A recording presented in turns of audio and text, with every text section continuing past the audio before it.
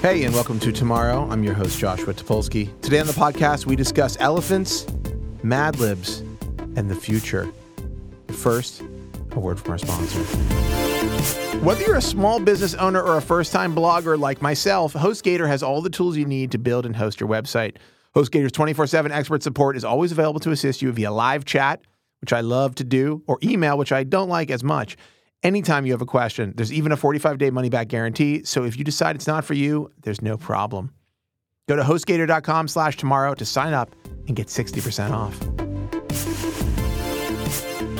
My guest today is a fantastically talented, terrifically talented, extremely intelligent, very wonderful, very handsome man named Ivar Vong, who also happens to be the CTO of TheOutline.com and independent media, and also happens to be a person that I consider amongst my close personal friends, not just because we work together, though he may have a differing opinion.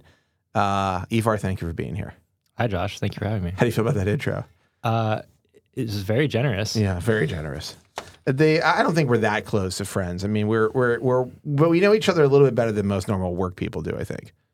Yeah. I mean, I don't really know you that well. No. We don't know that much about each other. I mean, you could be a serial murderer for all I know. I'm not. Are you? No. But we don't have any evidence that you're not. That's not really how that works. How it works is that's exactly what you would say if you were a serial murderer. Yeah. Let's just say we're off to a great start. Let's just say we can't be sure. Anyhow, Ivar is a mad genius. I'll tell you one thing. He is a serial genius. And a serial creator of wonderful things. Listen, he's killing it one way or the other. That's right. That's right. One way or the other, someone or something is dying. Which is I don't know what, but at any rate, Ivar was formerly at the Marshall Project. He built the Marshall Project's CMS, which is called Enrun, and it was through the Marshall Project and Ivar's work there that I became aware of his existence, and then eventually I met you. We talked. Well, I DM'd you, and then you DM'd me. I wrote a thing. You DM'd me about the thing. Yeah. And then we decided to make something together, which is The Outline. We made it. Which is pretty cool. Yeah. I think. Well, yeah, it's pretty cool. It's funny because when we first started talking, it was like, wow, this is like a really cool idea. Just how all. And then I was like, okay, start. I guess I'll like take this job. And then it was 3 months of, it was kind of hard. Yeah, I mean, I'll only say a few things here. So Sure. we built a new platform. You built I was involved. Yeah, no, it was all of us. We built a new platform for telling stories on the internet, like a whole new way to do it. A CMS, as some might refer to it. Yeah. Or a product stack, or there's all sorts of fun ways. I like to call it a content creation system, although I hate the word content. So now that I think of it, I don't like to call it that. A story creation system. But we built a new platform that's a very expressive and very interesting new platform for making things on the internet, on the open web. A new ad platform that's adjacent, that's actually part of it, and all sorts of like tools to do things that are typically very hard to do on the internet. And we did it according to my notes here, we built the platform in 3 months. Is that correct? Well, I started in mid-August. Yes. And we launched the first week of December. Mm-hmm. So that's Let me just do like, the math. yeah. So August to September, September to October, October to November. So it's like 3.5 months. Right, but we hired people in September. So it was like 3 months. Yeah. So I don't know if a lot of people realize that, because I had been talking about The Outline for a little bit longer than that. I'm trying to think of when the announcement was about the fundraising was August. Sounds right. No. Was it August? Yeah, okay.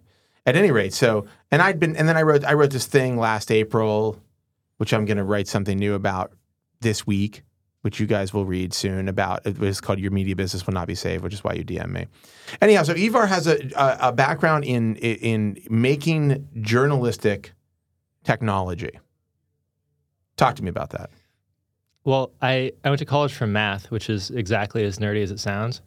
And I started working for the college paper as a photographer because as we all know, mathematicians love to take photographs. Yeah. Well, I was really interested in storytelling and visual storytelling. And so I was a very bad math student in college because I was much more interested in photojournalism. But you're very good at math. I'm okay at math. I like problem solving. You know, math and journalism are somewhat related in that regard. You're just like taking problems and trying to break them down and make something out of them. Yeah, but one requires real skill and the other one is journalism. Well, Yeah, I'm a journalist and I pull my phone out to like do like what's the tip? well, I mean, That's a good line. I'm going to use that more often. So I started like doing both of them together a little bit more and like started building websites at the college paper very, very poorly. What Like, was the first thing that you built? the very first thing Yeah, that I like built what was the first thing you built on the internet? Do you remember? on the internet? Yeah, why not? Ooh.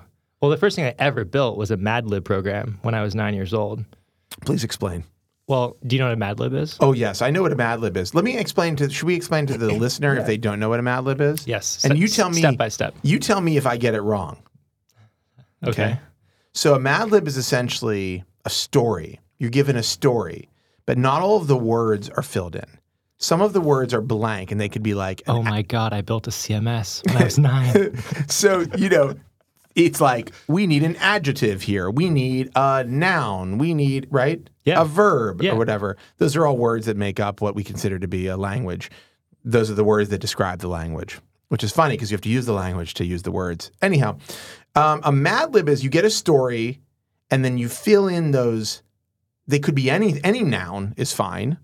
But you have to put some noun in there, and then it makes a story. So you ask, like you're like playing it with people. Somebody has the pad with the story on it, and you're like, I need a noun. And then people shout out a noun, and you put it in the thing. And then when you're done, you read back the story, and it's hilarious because everybody used like the word penis and like other crazy terms that would never make sense in a normal story. Yes. Yeah. Yeah. Well, so the way the program worked, and I was in elementary school, so that wasn't the word, but That's surprising. Well, yeah.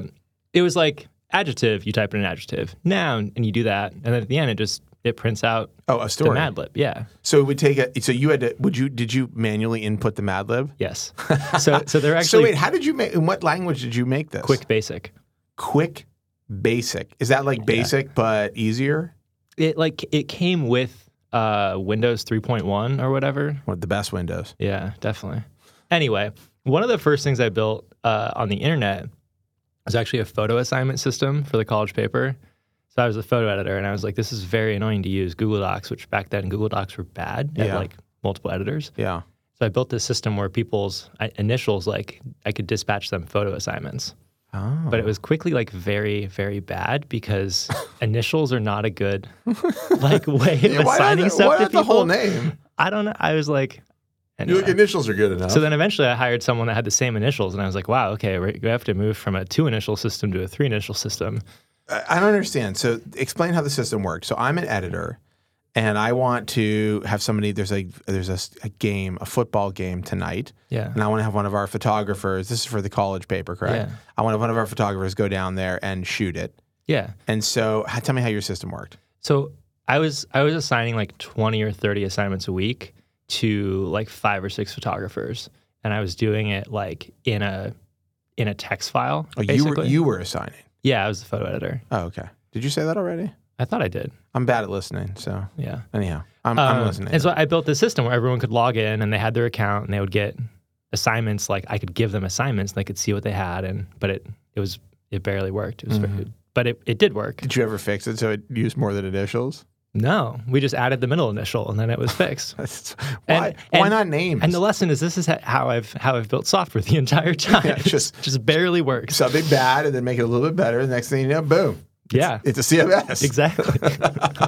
No, but so that was my first CMS. But I think it's notable to say here that the outline was founded on this concept that, well, many concepts, but one of the, I think, unifying things that brought a lot of people here, certainly I think you, was this idea that we have been building bad and old systems for a very long time to make things on the internet, and particularly when it comes to journalism, that there are ways to build new and interesting things to make things in journalism. Yes. And the one of the things that we did, I mean, not just because we had a timeline that was very tight, but also I think because we wanted to do this, and correct me if I'm wrong, is we built something that was built on purpose to be not, we weren't trying to build something perfect. We were trying to build something different. I mean, not just like randomly different, but like we essentially were like, what's important right now is that we build in some of these like really key differentiators, as opposed to going like, we got to make sure that like we've got author pages, which we don't have right now, as an example. We do not. Like you can't click on an author's name and go to now we have all that information stored in a database, so we could make one probably pretty easily at this point. Yeah. But a priority was like, okay, a normal CMS, you have like a tagging, these really robust tags that you got to do, and then you've got like this like image, this asset manager that's built into it, and all these like different things. And like you spent a lot of time rebuilding tools that people have built before. Yeah. And we made some decisions. Can you talk a little bit about making the decisions to build what we built versus what a typical CMS might be? I don't know if this is a good question or not. No, it is. I mean, if you remember very early, it was like, we're going to do WordPress, and we're going to build a site on top of WordPress. Yes, that's right. My pitch to investors was like, we're not going to build anything we don't need. We're going to probably use WordPress. We'll build a bunch of custom stuff on top of it.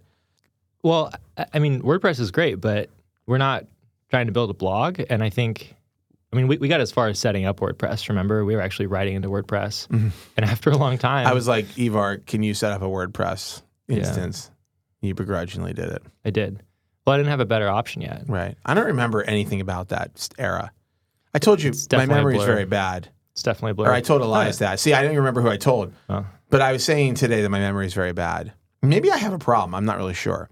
But I do think that is useful when you're trying to do something, to not have to think too much about the stuff in the past. Yeah, short-term memory. But right, so we were like, we're trying to build something very, very different, I think, on the internet. Yes, I would agree.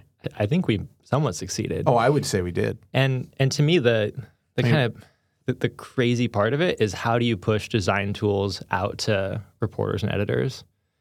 Like things that are normally treated only by like designers and developers building stuff. How do we build a system that works for them? And if you're going to build that tool, like that's what we invested so much time into, and what makes the outline so consistently distinct, I think, visually. Yes. Well, you have to really own the technology piece of it, and bolting on like tools on top of tools that aren't quite suited for it. It's very hard to get there, I think. Yeah, I mean, we had a conversation. I'm trying to think of how early this was, but essentially you came to me and said, WordPress is not going to work for what we want to do. And so our idea is that we build a new CMS from scratch. And I was very irate. I was very angry. You were like, why? Well, I was, to me, it just seemed like I didn't want to get caught in that trap of doing what everybody else had done, which is like, got to rebuild all this stuff. And then you were like, give us a week or a weekend. I'm trying to think what the timeline was. It was a pretty short timeline. Was it a week or a weekend? I think it might have been a weekend. That was when we were working weekends. Yeah, I think it was like Dave, one of our developers. Dave Lucia, amazing person. An amazing person and an amazing programmer. But first, an amazing person. Was like, I'm going to make something over the weekend as like a demonstration of what we might do. I think it was closer to a week, but regardless, like, I don't know. It was very fast. We built the core of the CMS in 2 weeks, right? We were like, let's do it. It was disturbing. And we worked with Code and Theory here on the design, and we worked with them throughout the project as we were building. And I remember the Code and Theory team were like, I think they were all looking at us like we were out of our minds. Like, I think they're like, okay, you're going to build a CMS, have fun with that. But that's like the right reaction. Probably. No, it is definitely the right reaction. No, I mean, it's a ludicrous thing to do. I'm not trying to pat us on the back, because like we built like something that is incredible, but also like we built something that was built in a short period of time. And so there's plenty of stuff that we need to do to make it better. I'm not knocking it. It's wonderful. So much. I love our content creation system. Actually, this is great. We should talk about the name, and we're going to get to that in a second. But But yeah, the point is that it turns out that if you start from scratch, really from scratch, and it's like you're building on really modern technology, and we built, and I want to talk about what we built with, but you built like really cutting edge stuff. Like you can actually do things that are like we can do things that are kind of crazy. Like our visual language is much more diverse. Like our ability to like tweak posts and rearrange things and put them together. Like we have this system where we can stack things and group like our cards into individual stories, and like it's a really interesting, malleable way to work. And I think it's daunting to even look at and think about now because it is so alien and so foreign compared to most CMSs. But also it's like it's an incredible beginning of something. And I think what's so insane to me and what I never will fully understand is how you guys arrived at a feeling of assurance that you would be able to build a completely functional platform in the amount of time that you build it. How is that? How did this thing not blow up? It's a good question. I mean, if it had blown up, that would be a different question. So it's kind of self-fulfilling. This would be a different conversation. Yeah, well, we might not be having We definitely would not be having this conversation. I mean, I think I really believe in incremental product development, right? And I think I wouldn't have just like said, hey, we're going to like do this 8-week, 15-week, whatever it was for the CMS build. And like at the end, we're going to launch it. It's like we made a prototype in a week. And we're like, this feels like it's probably going to work. And we built out like complexity within that. So maybe we don't have to build all 5 card types. We can build one and be like, okay, we understand how this thing feels. Like we understand what the guts of it are. We can go and show it to you. What was the first card? Like, headline card? Yeah, headline card. That's the easiest. Yeah. It's a headline. Well, it's actually not the easiest. It's not? Well, yeah, I think quote card's easier actually. It's like headline card has squiggles and like alignment stuff. Right. And it's got a lot of, anyway. We tried it. And if it had gone totally on its face, we would have been like, well, we're going to back up. I mean, it would have, but I think now, like, what an important and fateful decision for us making something new. I mean, the plan was always down the road to build a completely new platform. Yeah. Like, that we were always going to build from scratch. But the idea was, well, we're getting started. We want to get started quickly. And so we'll use WordPress, as many publishers do. Yeah. Right? Most publishers use someone else's platform. And part of, like, the outline, the concept of the outline in independent media by extension is, like, we wouldn't just do the thing that everybody else does because that's often not the right thing for the actual task at hand. Right. And I mean, sorry, go ahead. But it's not just like to do it differently so you own it. I think it's really about like owning the way your data is set up is like owning your future. Like the company is the data that it creates, and you can change the front end, you can change the CMS, but like the way you store data, the way you structure the fields that the story like goes into, like that's the guts of what you're trying to do. And if that's tacked on to someone else's decisions about how data should be stored, you're just kind of fundamentally at a second-rate position, I think. Right. Which is like there's a lot of off-the-shelf solutions, whether open source or not, that are very sophisticated tools for content management.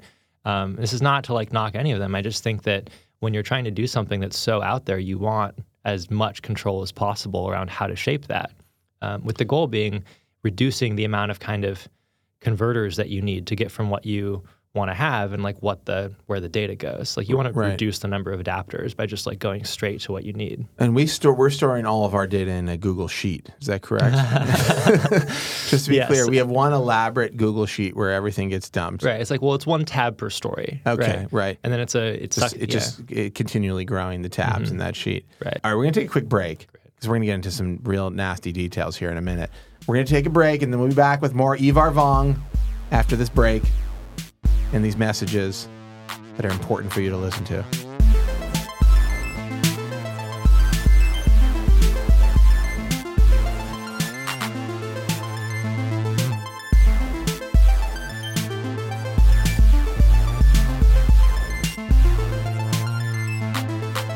You can't build tomorrow's innovation on yesterday's technology. That's why leading companies around the world trust the Couchbase data platform to power their modern web, mobile, and IoT applications. Couchbase offers unsurpassed agility and unparalleled performance at any scale in an easy-to-operate platform. Plus, it allows you to manage billions of records and terabytes of data, all while supporting millions of users. The Couchbase data platform includes Couchbase Server, which has SQL-like querying with high-performance indexing, my personal favorite feature. Couchbase Lite, which is the first mobile NoSQL database, and Couchbase Sync Gateway, which keeps your data center and mobile devices in sync. Couchbase is designed for global deployments and has configurable cross-data center replication built right in. See for yourself why leading companies like Cisco, eBay, GE, Marriott, and Verizon are taking advantage of Couchbase's many, many, many unique capabilities. Use Couchbase to start transforming your customer experiences today. Learn more at couchbase.com/tomorrow. That's couchbase.com/tomorrow to learn more about how you can build web, mobile, and IoT applications with Couchbase.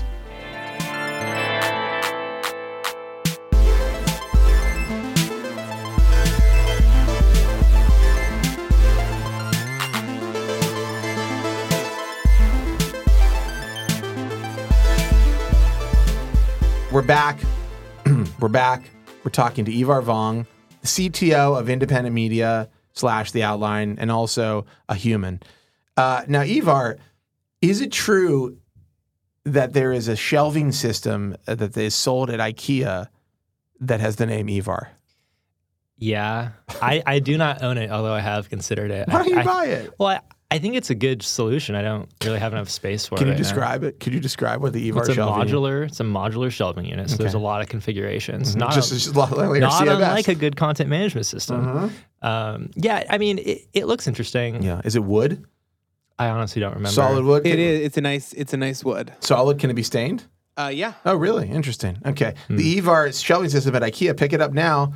We're not sponsored by IKEA, by the way, but we are sponsored by Ivar Vong. So anyhow, so let's talk about this. I was just thinking back as we were talking about the CMS, which I don't know if this is boring or not, by the way. Like, I think it's very interesting. I love CMS. Yeah, so do I. But I don't know if actually, I don't love them. I think most of them are pretty bad. But like, I love the idea of them. Like, what's interesting to me is that, okay, media is a really fucked up business. And we've talked about this a lot. But so much. But I don't know if I've talked about it that much on this podcast where it's like, so it's really weird to be in news on the internet because if you're making something from scratch, you essentially have this weird thing where you've got two customers. One customer are the people, are the people, I should know this as an editor, but anyhow, one customer is the people, are the people who read, what the fuck, who read the website or whatever it is that you make every day, and they have to like get information from you and see things and experience things and interact with things and whatever. So that's one customer. So like, then there's this other customer, which are, I don't know. Anyhow, the people who use the CMS to make the things that people read, right? Indeed. So, and there's completely different sets of needs for both. And you have to like build a system that functions in one highly specific way for one set, but produces something highly specific for another set, which to me seems really weird. Like, I feel like Instagram has one customer, right? Instagram has, I know they have advertisers now or whatever, but the advertisers are essentially using Instagram. Instagram's like, we have a person who wants to put photos in a feed. How do we make that experience really cool? Right. Like the CMS is the app, right? There's no like separate CMS. That's right. It's just one thing. Twitter. Yeah. Twitter is the all one thing. What's weird with Twitter and Instagram is that lots of celebrities do SpawnCon, but they don't get a cut of that. They didn't build in any way for themselves to make any money on the Instagram. You mean like if I'm Kylie Jenner, which I am, by the way, and I'm look like, great. I'm like, thank you, and I'm like, check out my new lip kit, #LibKit or whatever. Yeah, hashtag Twitter, ad, hashtag do they not? SpawnCon. Twitter might actually make some money off of the hashtags or something. No, Really? they make money when you promote a tweet, but Yeah. you could post whatever, like Tavi Gevinson posting about her stupid apartment building, got a free apartment building, but she got a free penthouse apartment for tweeting about it. It's great. I wish I could do things Yeah, like I would that. do the same thing. It'd be so great to not have any ethics and not have to worry about it. Just be like, I'm advertising for things. Hashtag Spawn. That's enough. But they don't make any money on that because they didn't build it in. You're just using their CMS. It's interesting to think about that, actually. I've never really thought about it from that perspective, that like they created these systems where anybody could just use them to, it's basically what we do, actually. Yeah. Like if we put a story on social, we're basically advertising for a story, our story. But anyhow, so building a CMS is a really cool but also a very difficult thing to do. And ours is, we're like, what do you think? 5% of the way there? 2%. 2% of the way there. Yeah. Right? I'm glad that we're close. Oh yeah. I'm glad I wasn't like, what are we, like 25% of the way there? Oh, no, You're we're like 90% there. We're done. Yeah. But like we built like a pretty crazy new thing that is imperfect, but very, very good. in my opinion. I think it's pretty ambitious, right? Like, it's very ambitious. It really solves for this. How do you pull apart things that are not just a headline and a deck and a blob of text? Like having the top of story experience, what we call cards, right? Having a bunch of different versions of that are like storytelling driven and not like technology driven. It's not like here's a hero image. It's like these are editorially created like ways of presenting information that aren't just necessarily like please scroll. It's like it's a standalone piece of content. We built a system that first and foremost does that, right? It puts that at the very center of the tool. It gives you live preview on mobile. Like it's really trying to put content creation. It's basically real time. It's basically real time. I mean, here's something about RCMS that's crazy that you can literally. I mean, I don't know if there's a way we could actually do this. I'm sure that there is, and we don't implement it. But like if you make an update to something, it's instantaneous. Like there is no delay. Nothing has to like there's no cache. It actually goes to the server and back every keystroke, and it still feels instantaneous. Like when I'm like writing a story, right? Like we see a live preview when I'm writing, like it's like live, and then but if you like publish something and you make a change, that's like as soon as you save it. I mean, I assume we could actually do it live. We've never really talked about this. We've talked about doing some real time stuff. How hard would it be to just so like people could see me typing while I'm writing a live? post? Yeah, we could do that. Could we? That'd be sweet. Seriously? We should do that. Okay. That'd be an amazing tool, actually. I think we should have a homepage version that just turns off the homepage and it's just like it's a live monologue. doc. Yeah. Yeah. But That's like a good every idea. keystroke. It's kind of like anyhow. So that's an incredible thing. But like, what's really cool is that like, so people for a long time talked about these. Everybody. So in mobile OSs, and I think a lot of our conversation early on was about obviously mobile. We're very much a mobile focused enterprise, though I think we have a great desktop experience. But in mobile, you hear people talk about particularly the biggest of the big businesses, mobile OSs, iOS, Android. They talk about a concept of cards, of information being compartmentalized into these cards that are like, you can shuffle them, you can stack them, they can be grouped together. And you see an implementation of that system. You see abstractions of that all over mobile OSs, and you see them all over mobile apps. And you see them almost not at all on the internet, essentially. Like there's no concept that like information can be compartmentalized and stacked and moved, right? It's like all like, here's a page full of things, and maybe there's another page full of things adjacent to it or whatever. Yeah. And so one of the way that our system is built is that like you have, like you mentioned, that we have these cards, but the cards themselves are like units of information, and they are like live, stackable, remixable, shuffleable. Like they can be joined together to make a story. They can be broken apart to be separate things. They can be displayed in all sorts of different ways. They can be like a grid. They can be a fan. They can be up and down the page, or anyhow. The point is, what's really interesting, they can be really big. They can be really small. What's really interesting that I don't know that, and we have yet to, I think, fully express what this system can do because we're early. But this idea that like you start with making a story not from the basis of, okay, I have like a the lead paragraph, and then there's a headline, there's a deck, there's a photo, there's a deck is what we call a subhead if you're not a journalist nerd. We basically are breaking out all of those components as sort of separate and secondary, the basics, and making this whole other set of components that are a totally different like path. And that's no pun intended, but we call, when you're flipping through cards on the site, a path. Anyhow, I'm just rambling now. There's no point in me saying this, but the way that we did it, I guess my point is, I'm sorry, I feel like I'm talking a lot and not letting you talk about our CMS, but the way that we did it is really interesting. That we are not using we've already said we're not using WordPress, but can you talk about the technology that we're using that is actually the basis for our CMS and for our systems? Yeah. Well, I think before that, there's one thing that is very different for me, like having built technology other places, in that the design system that we have was very thoughtful, I think, compared to a lot of like story-centric design systems, meaning we do like this system where you have a quote card, and that can live in like a dozen different ways between, it can be huge on desktop, it can be in a stack on mobile that you flip through. And we separated the kind of the content from that card, whichever type that is, and the actual visual treatment. And we used permutations of small multiples to build like tens of thousands of variations. Right. So for example, like often you would build, hey, this is the top of a story. We're going to do a beautiful design. It's going to be a one-off. We're going to take time to make it work responsively. But how do you scale that kind of thing out, not just to like one story, but in a way that can work for thousands of stories? By separating like the content from this modular design system, we allow editors to like make things that look beautiful without being designers, because they can plug these pieces together. And that actually, that's like a pretty amazing thing. Yeah. Having gone from like seeing it in mockups to teasing apart what those different blocks are that are composable, to actually building this system that as we add components gets like much more complex in terms of the visual things we can do. So the underlying technology is important, but to me, that kind of design system that works across editorial and advertising content, like that is a really interesting thing that we did that I haven't seen anywhere else. Really. No, I agree. And before you get into the tech, because I do want to talk about it, but one thing I'll say about that is I think there's always been, and I've in various newsrooms, there's always been for me this like struggle about like how do you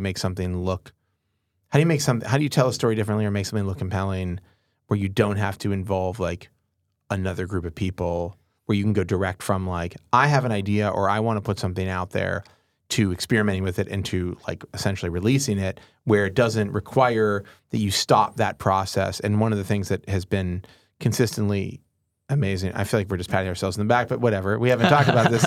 We haven't really talked about this at all in public. Is this idea that like you don't like I can make something really crazy looking, and I don't have to ever talk to a designer. Not that I think design is not important; it is very important for us. But like that system of there, it's beyond it's beyond templates. Like I think that, and I think a lot of people make the mistake of going like, oh, you've got templates, but like they're actually not. They're components that make up permutations. Right. So it's not that it's not design. It's just the designers created this system that the pieces always fit together. Right. And so instead of having, for example, we have bad combinations. That's fair. But instead of saying, hey, what like font size do you want? Type it in, 72 pixels. It's like there's options that are preset. Instead of saying, pick two colors and we'll build a gradient out of it, there's predefined colors that look good. I will say this. I think fondly of the early demo that Ivar made personally, which was like a card. Two color pickers, yeah. It was like a color picker to make what we call a duotone, which is how we treat our images. Yeah. Which, by the way, is like rendered like within our CMS. Those aren't like, we're not like applying colors. I think this is something that I feel like people don't realize.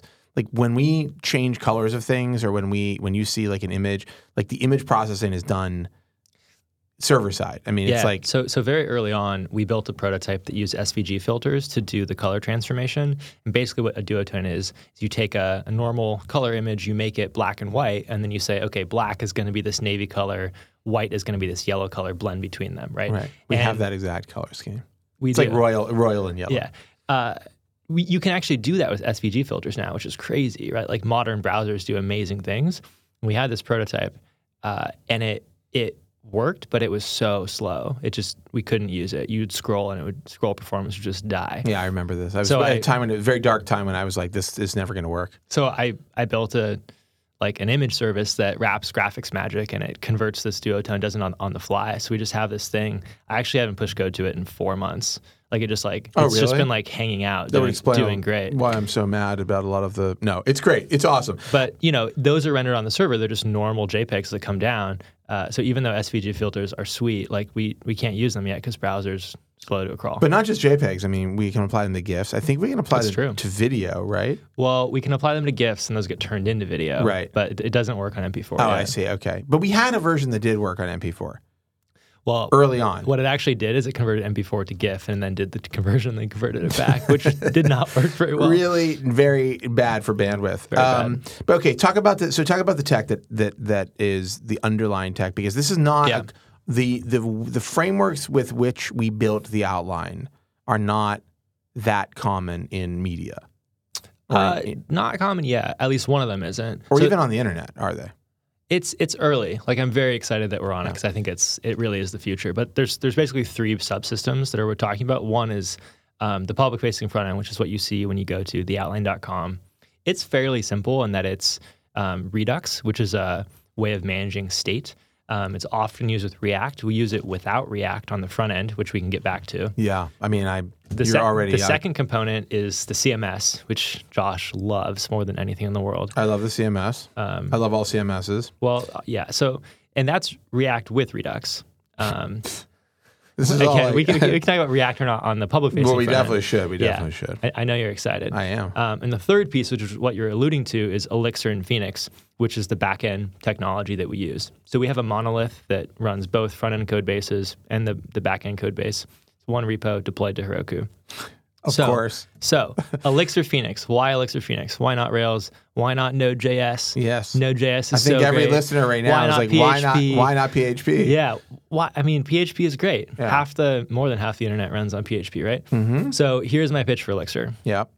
As someone that was a Rails dev for a long time, freelance Rails dev, Marshall project was Rails, like blah, blah, blah. Yep. I love Rails. Rails is an amazing tool. This guy's high on Rails right now. He's doing Rails. Rails is sick. Yeah.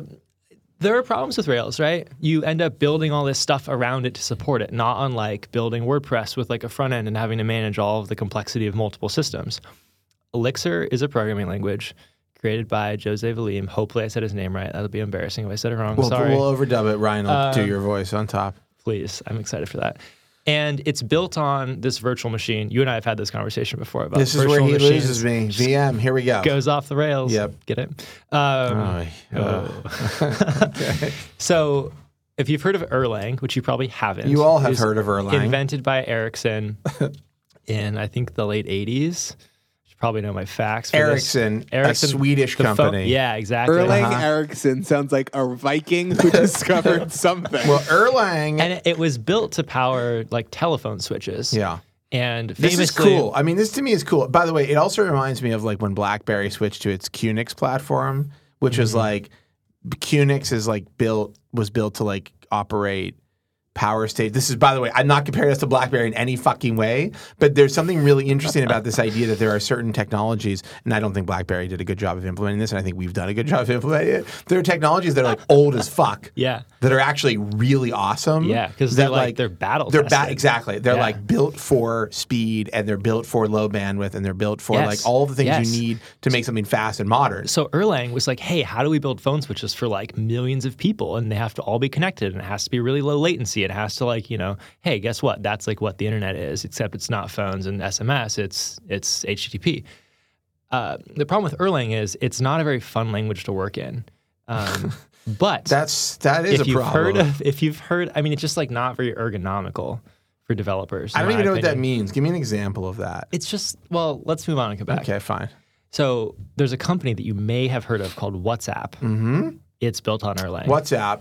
Massive, huge. Turns out similar to what Erlang's original use was, which was Interesting. basically soft real-time systems, meaning lots and lots of messages being passed. Again, same as the internet. Right. So these Rails billions devs, of messages. so many. Yeah. So these Rails devs were like, hey, like Ruby's really cool, Rails is great, but what about this what about this Erlang thing? What if we built a new programming language which took everything we love about Rails, which makes it so amazing for small teams to build things quickly, and we like built a new language that sat on top of like this multi-decade like battle-tested software that's really good at like real time and like low latency and like huge scalability. And turns out it was a really good idea. And that language was like Ruby on Rails, like Ruby is a programming language. yeah. Explain General Ruby. purpose. Explain Rails for a second Yeah, for and the then Rails- uninitiated. Ruby is cool, but there's shortcomings of Ruby, right? You have to use like message buses behind it. You like it doesn't scale well, like Yes. blah blah blah. Message bus is the worst. Yeah, Go ahead. background jobs are hard. So people from the Ruby world, including Jose Valim, Jose was like, "Let's build Elixir." Is it Jose? I think it's Jose. Really? I'm pretty sure. Okay. I don't know. Is it spelled Jose? Yeah, Oh, okay. pretty sure. Jose Well, and the Pussycat. This is like such a If- weird if mixture I'm- of if I- personalities right now. If I'm wrong, said- I feel like my Twitter notifications are Ryan going is like crazy. so bad for this conversation. Me and Ivar get along great. It's true. All right. It's true. No, So yeah. Both very built a likable. brand new programming language with like the best parts of Ruby, but built on top of like this battle tested. This is what I was just system. saying. That's what I said. Oh, well then you were right. That's it. Literally, isn't that what I just said? It's like they built like a Rails, but for Erlang. Oh, yeah, yes. So Elixir is like a really great language, I think. Yes. And it really strikes a balance I of have to believe that because you built our system on it. And it's also, Dave Lucia, amazing person and developer, was like so stoked to come write Elixir code. Like Yes. and if there are other people out there that are excited to write Elixir code, hiring. we are hiring. We are hiring for people who would love to write code. Yeah. I mean, part of what people, including, I'll speak for myself, we're looking for, like, I want a functional programming language. I want good support for concurrency. I'm interested in like immutable programming languages. Ruby, you can do that, but it's not the same as having one that has is a real functional programming language with pattern matching and blah, blah, blah. I could go on and on about how great I could. I definitely really could.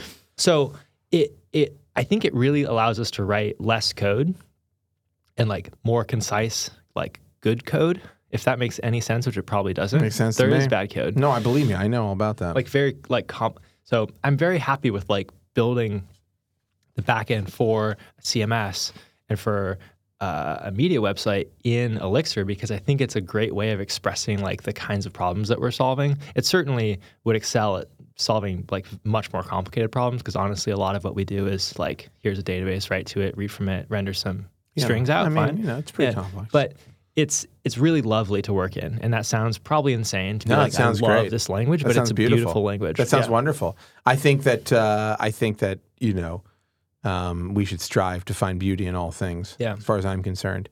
Now we can get into the really important conversation, Yes, which please. is we have been I should say this. So I should say that you built an incredible system, which I love and people here love, but also it's an award-winning system, and we have an award-winning website.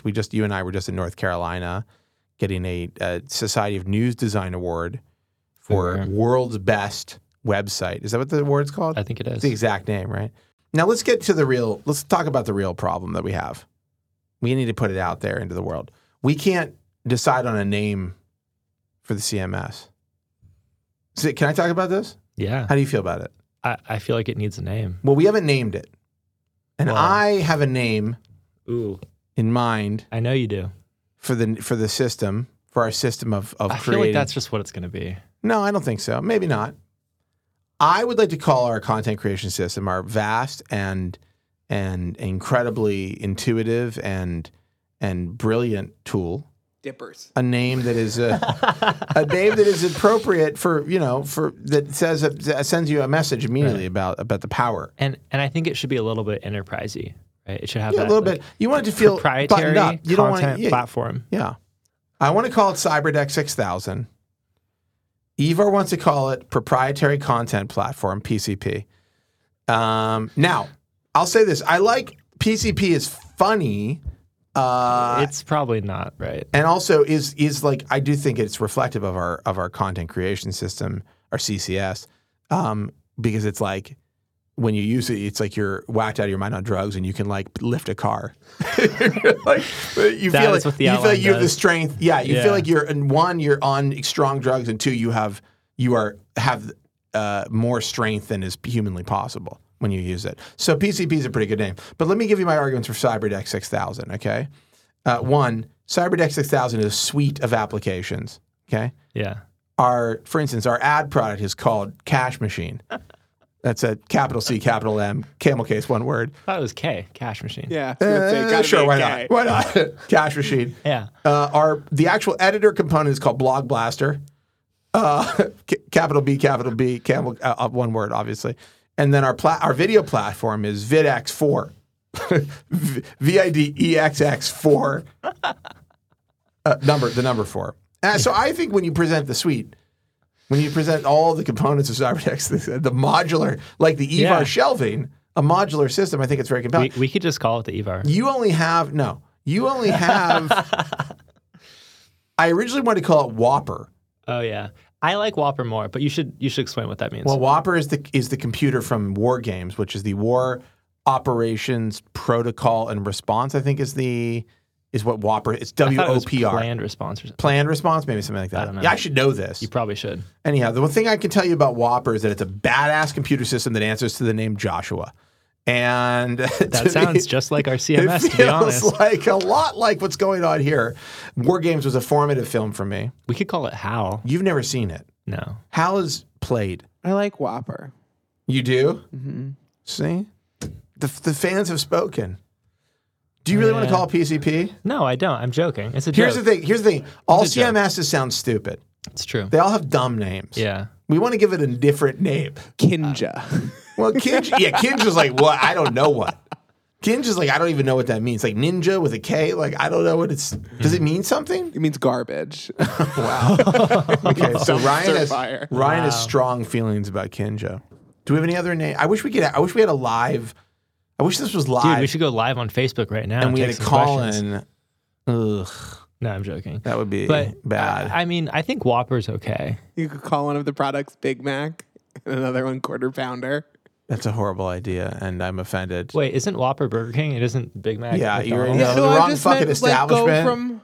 Let's go from place to place. No, what you would Oh, call like it is one per fast food joint. Oh, I Yeah, see what you're saying. that's what I meant. That's interesting. I don't eat meat, so I don't know where they're from. You could That's have- what I was going for. Can we Really? go Blizzard? Does that have to be on the burger? Whopper, Blizzard. It was like not burgers. I think it was other things. Yeah. That's really good.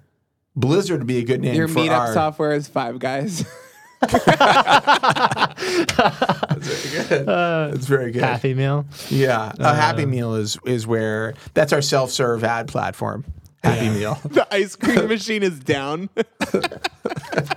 I like that. I like McNugget. what is the thing called when you do all of the different sodas? It's called Suicide. Yeah. What is that I don't gonna know. be? That's like the card editor. It's called Suicide. That is kind of what it feels like, huh? No, it feels like a Everything. dream. Well. Feels like a dream. Anyhow, Yeah. all right. So let's talk about next steps here. Okay. Let's talk about our 4-point plan to make this name happen. Okay, here's what I think. Listeners of the podcast, of which there are several, send in your suggestions for names for our content management system. Our platform. Our platform, our Yeah. stack, yeah. our full Modern- stack, Yeah. Yeah. our modern stack. Yep. Here's some name options that we've bandied about. Whopper, WOPR, PCPAK, proprietary content platform. Yeah. Cyberdeck 6000 featuring the products Cash Machine, Blog Blaster, and VidX4. And that to me sounds like a product from 1998 that was sold in an infomercial. It's like that story about early AR that we did with like the crazy computers on people's heads. I feel like those would be cool. That was, what was that called, Ryan? Can you look that up? That had a great name. It was called like and it had a really good name. Now here's some other real names that have been bandied about. Should we talk about these or should we not? No, we should definitely talk about them. Priority. Oh yeah, no, Priority is great. I don't like Priority. Well, you The only the joke about Priority is that everything that I think it's a joke about me. It is. That somebody was like, we need to prioritize, and I was like, everything's a priority. Correct. Yeah, okay, that sounds like something I would say. Yeah. Cybernaut is what you were. Cybernaut, which by the wow, way, that's like very. very similar, but I have to say, Cyberdeck 6000 existed before Cybernaut was in my view. So in 1994, Before you it came up into with it? view on your Before it Cybernaut. floated into view Yeah. in my heads-up display. Your mobile man. assistant is what it was called. All right, so let's see. The New York Times has a thing called Scoop, Yep. right? And a thing called Oak. Let's talk about Oak. Doesn't make any sense, but Scoop, Yeah. sure. Let's talk about other platform names. Chorus. Vox is called Chorus, and then everything about it is like singing, or it's like hymn. Hymnal is like their ad product. It's all like singing related, which is good. It's That's cool. a good idea. I think it's good. Like you should have a unified. That's what I'm interested in. Also, is a unified system. Like a suite of things. Well, I think if you have Blog Blaster, you have to have Cash Machine. That's the way I feel. Is that brand safe though? No. What are some other CMS? WordPress, Yeah. Drupal, Drupal, which sounds like What about movable it's like type? Dongle's cousin, lame cousin. What if we called it dongle? We should call it movable type. Movable type's out of business, isn't it? I don't know. Ryan, Google that. Look at this guy. Look at him studiously Googling right now. Look at this Google face he has on. Is Facebook a CMS? They're still around. You know, I used to own Facebook with 8 A's. Did they take it Like away? Facebook. I think I just let it lapse. Maybe I still own it. What if you named your product Facebook? It's not a bad idea. I don't think that would work. I've owned a lot of bad and useless website URLs. Don't talk about any of our. Don't mention. I know you have some. Oh, okay. I don't want those out in public. Okay. But I feel like we've gone on long enough now without having a name that we should like be a little more transparent with the people and tell them that we don't have a name. What are other names that we've talked about? I think Priority is funny. It's not that good. You just don't like it because it's making fun of No, you. I don't care. Pff, look, I don't make fun of me. I am impervious to damage. Mm.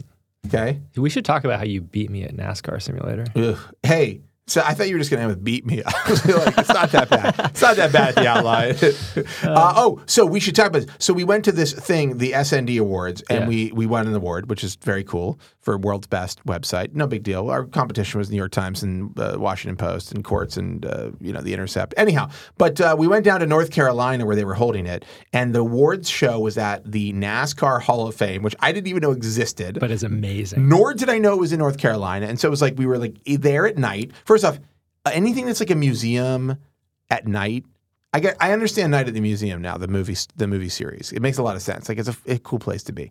So the NASCAR Museum in North Carolina is lit AF. And it's a little lingo, internet lingo for you kids. And they have NASCAR simulators. We were drinking. Oh, yeah. But they also have NASCAR simulators that are pretty hard to drive. It turns out like you think it's easy to drive a NASCAR. No. It's hard. It's not easy. It's hard work. Yes. I mean, it's not just, you don't just jump in and fire up the car and get on your way. We even practiced. Yeah, we did a practice round. But then we got in like, they have 7 real NASCAR cars. Yeah. And you get in the car. They have computers inside of them. It's a with VR experience. It's not VR. Well, it's just a screen. It's like But you race. Well, you feel like you're in a... Yeah, no, you are literally... It's immersive. It's an immersive experience. Yes, not VR, but an immersive experience. They should do it in VR. Anyhow, I put my name down as Josh Smith for some reason. I don't know why. I think I was worried about having to explain to the person who in North Carolina what my last name was. I think there was a lot of fear there. And you were not... Ivan Vaughn. Yeah. People... Which must happen all the time, right? Well, with handwriting, which it was handwritten, like they wrote and then typed it in. Yeah, let me write this down Persevar looks a lot like an N. Well, if it's lowercase. Cursive. Not everyone writes in all caps, Josh. I don't even know how to do a V. It's like a, okay. Anyway, long story short, there were 14 people in this race. Josh got 3rd, I got 4th. Were you in 4th place? Yeah. It just shows how close we are, really, in so many ways. I don't even know. I was driving backwards for several laps, so I'm not sure how I ended up in 3rd place. I think it's a testament. It's like that thing about the fastest, about the if you're running from a bear, you don't need to be the fastest runner. You just need to be faster than the slowest person. Yeah. I feel like that's what was going on.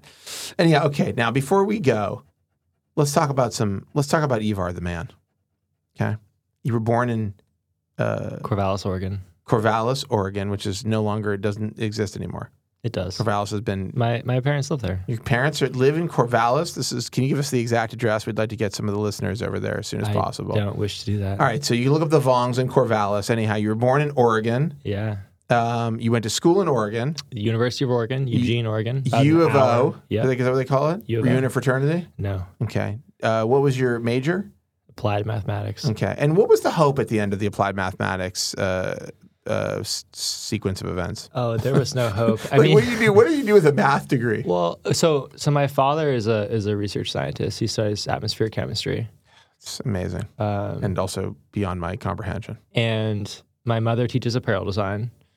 So math was always like around. I remember this is so nerdy. I remember deriving the Pythagorean theorem on a whiteboard when I was like small with my father. Do you see we're in the presence of a genius here? No, people don't realize. No, we're talking about now. No, I'm talking to a guy. It's like a beautiful mind is right here in the podcast studio with me. That's so not. Fuck you. Okay. Here we go. Yeah. So I was like, math is cool. I like math. I had this is again really nerdy. I had an amazing calculus teacher my freshman year of college, Hal Sadowski. Hal's the fucking man. The best. But then after sophomore year, I was like, I don't care about this. Really? I was like writing code. I really wanted to be a photographer. Like I really did. And I graduated and I was freelancing. Well, you take beautiful photos. And I even shot a handful of assignments for the New York Times. We should say you're a published photographer in the New York Times. Yeah, a couple times. Yeah. But it just like software always kind of pulled me back. Like in college and right after college, it was like I really care about like making pictures. Like that's what I wanted to do. But I eventually took a job as a developer in Eugene, working for a small nonprofit. It's actually the student paper, but it's a 501c3 nonprofit, so it has like a full staff positions there. And so I was running technology for the business side. We were trying to like invent new digital products that were not print advertising revenue, as the college paper like needed to diversify its revenue stream. And that's when I started building CMSs for real. We built several kind of small businesses within that. And that's when I think I kind of understood that one of the most interesting things to work on is this intersection between storytelling and like understanding and really caring about visual storytelling and like technology. And one or the other, like you can absolutely do, but the center of that is really, really interesting to me, which is why I went to the Marshall Project and why I came here. Is I think there's so much potential there, especially on the internet. Right, like video is amazing. Like there's so much great work I agree. all over the place, but like the internet just feels like we haven't really gotten anywhere near what we can do. It's so fucking boring. Yeah. I mean, you see, like, it's funny, you see on like designers' websites, you're like, holy shit, that's awesome. Like all the time, like we have our design director, Stefan Albaz. I hope I said that right. I've actually never said it out loud, I don't think. He started a room in our Slack called Type Beast. And in Type Beast, we just drop in like crazy typography. And the other day we were looking through websites and you just like see these like crazy, beautiful, like incredible design, like beyond magazine design, like live, moving, interactive, like really incredible stuff that's built like web native. It's not like a Flash file. It's not a video. It's like a thing that is like, it's funny. I was talking to Stefan and I actually had a kind of debate about this, like, why make it live versus making it a video? Like I was complaining about Snapchat where it's like all these like looping videos and we're making stuff that does what Snapchat does, but it's live on the web and becomes this like responsive, malleable, incredible sort of like object and app unto itself. But one of the things about the outline, I think what got us both excited to make it is that very idea, which is like we're so set in the old ways of doing things and we're using so much old technology and stuff that's like very crufty and very like replicated and regurgitated that we're not like, wait, let's just do it differently.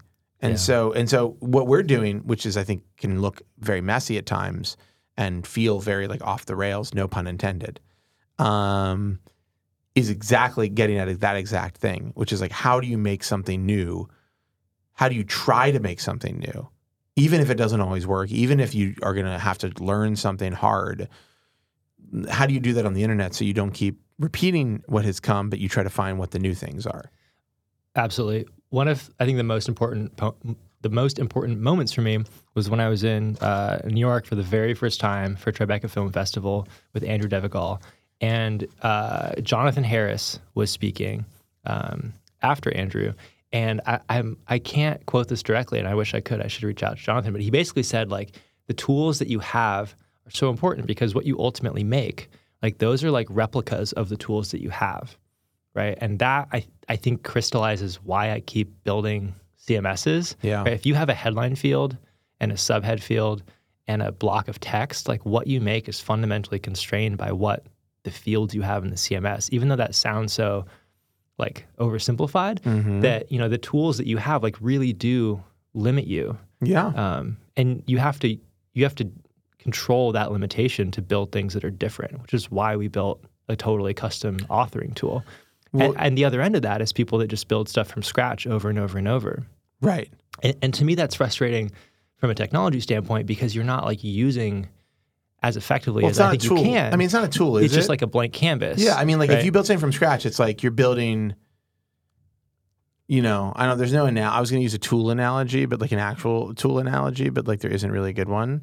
No, there is. I think it's really like hand tools and power tools, right? If you're recreating stuff all the time, like you don't have like software, like really good software, like Keynote is like, it's a power tool. Like you can really get some stuff done with that if you build up on that. Yeah. Really advanced CMSs where you can compose these different objects, like you have so much more power. Right. I think even having live preview in our CMS makes you write in a different way because you're not like, let me switch to preview. It's just like, it's so, like, the speed there is important. And it's different because there's unlike unlike, well, Medium, which is a totally different thing, but like there's like, okay, well, everything you see is real time, but what you make in real time is so single track.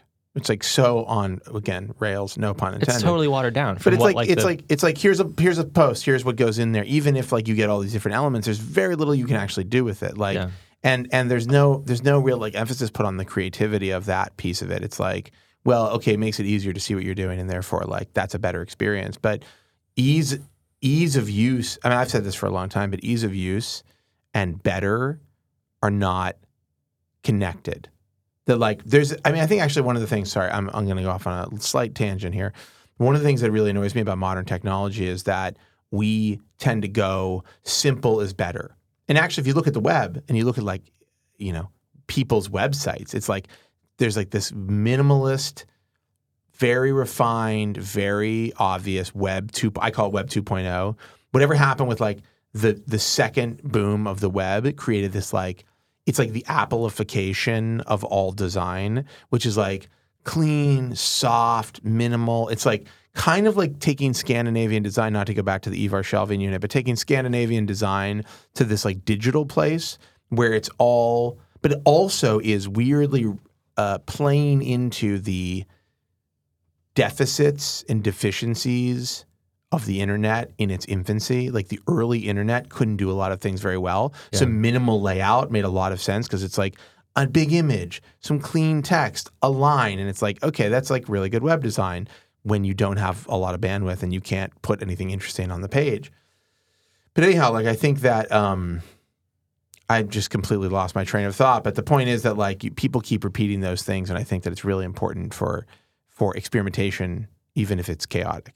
Totally. And we see on the far end of the spectrum these like crazy ambitious projects, but they're totally outside of any like productized or platform system. They just live on their corner of the web and maybe they get social traffic, but they're not part of like a product. Like they're not thoughtful in the way that I think we've attempted at least to like build a system around those ideas. And how like from those two ends, how do you start to walk that toward each other? Like how do you do really ambitious, like interactive things that use the gyro on your phone, things that can't be video, things that are like really engaging? How do you do that in the middle between something that's fully templatized in the CMS with checkboxes and dropdowns and whatever, and something that's totally freeform that takes weeks and weeks to build? Like technology is really amazing. People build insane stuff. Like we can build CMSs that like walk toward the center of that make those things easier and easier to build over time. That's, I think, what's really exciting about what we're trying to do, because we have this group of people that are not just engineers, they're not just designers, they're not just reporters. Like I think we have the right group of people to really try to tackle that problem at the intersection, which I think is where the really interesting work happens. I agree. I couldn't have said it better myself. And I think, so I don't screw anything up, that's a pretty good place to leave this.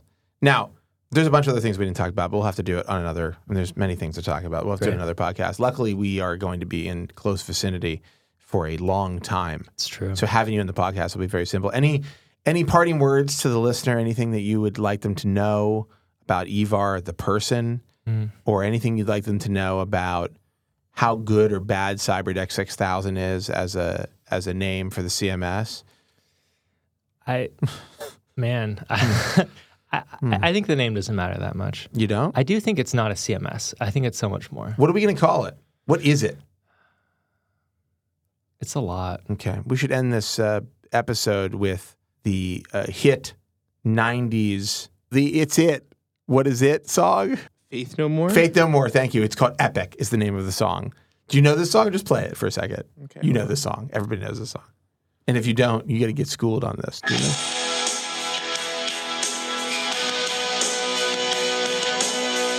I don't think I know. Seriously? Just wait. This is a huge hit in like the late 80s, early 90s. I was too small. Massive hit. All right, anyhow. Thank you for having me, Josh. Okay, great. I'm going to leave it there. Ivar, thank you for doing this. Thank you, Josh. We've talked about this for a long time. I think this is the first of many encounters. I hope so. In the podcast booth. Me too. Which is the name of my new podcast that I'm doing. The podcast booth. It's a night, kind of a sexy encounters the podcast booth, my sexy podcast. This is not it. Wow, I was about to say we should co-host it, but no, I don't think so. That's the perfect show for us to co-host. Okay, anyhow, thank you. Thank you.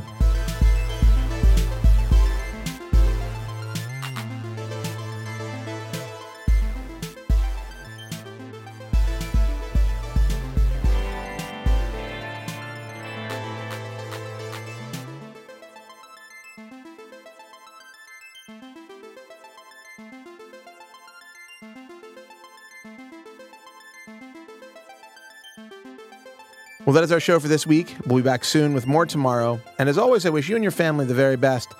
Though I've just heard that your family's pull request was rejected because ESLint has failed.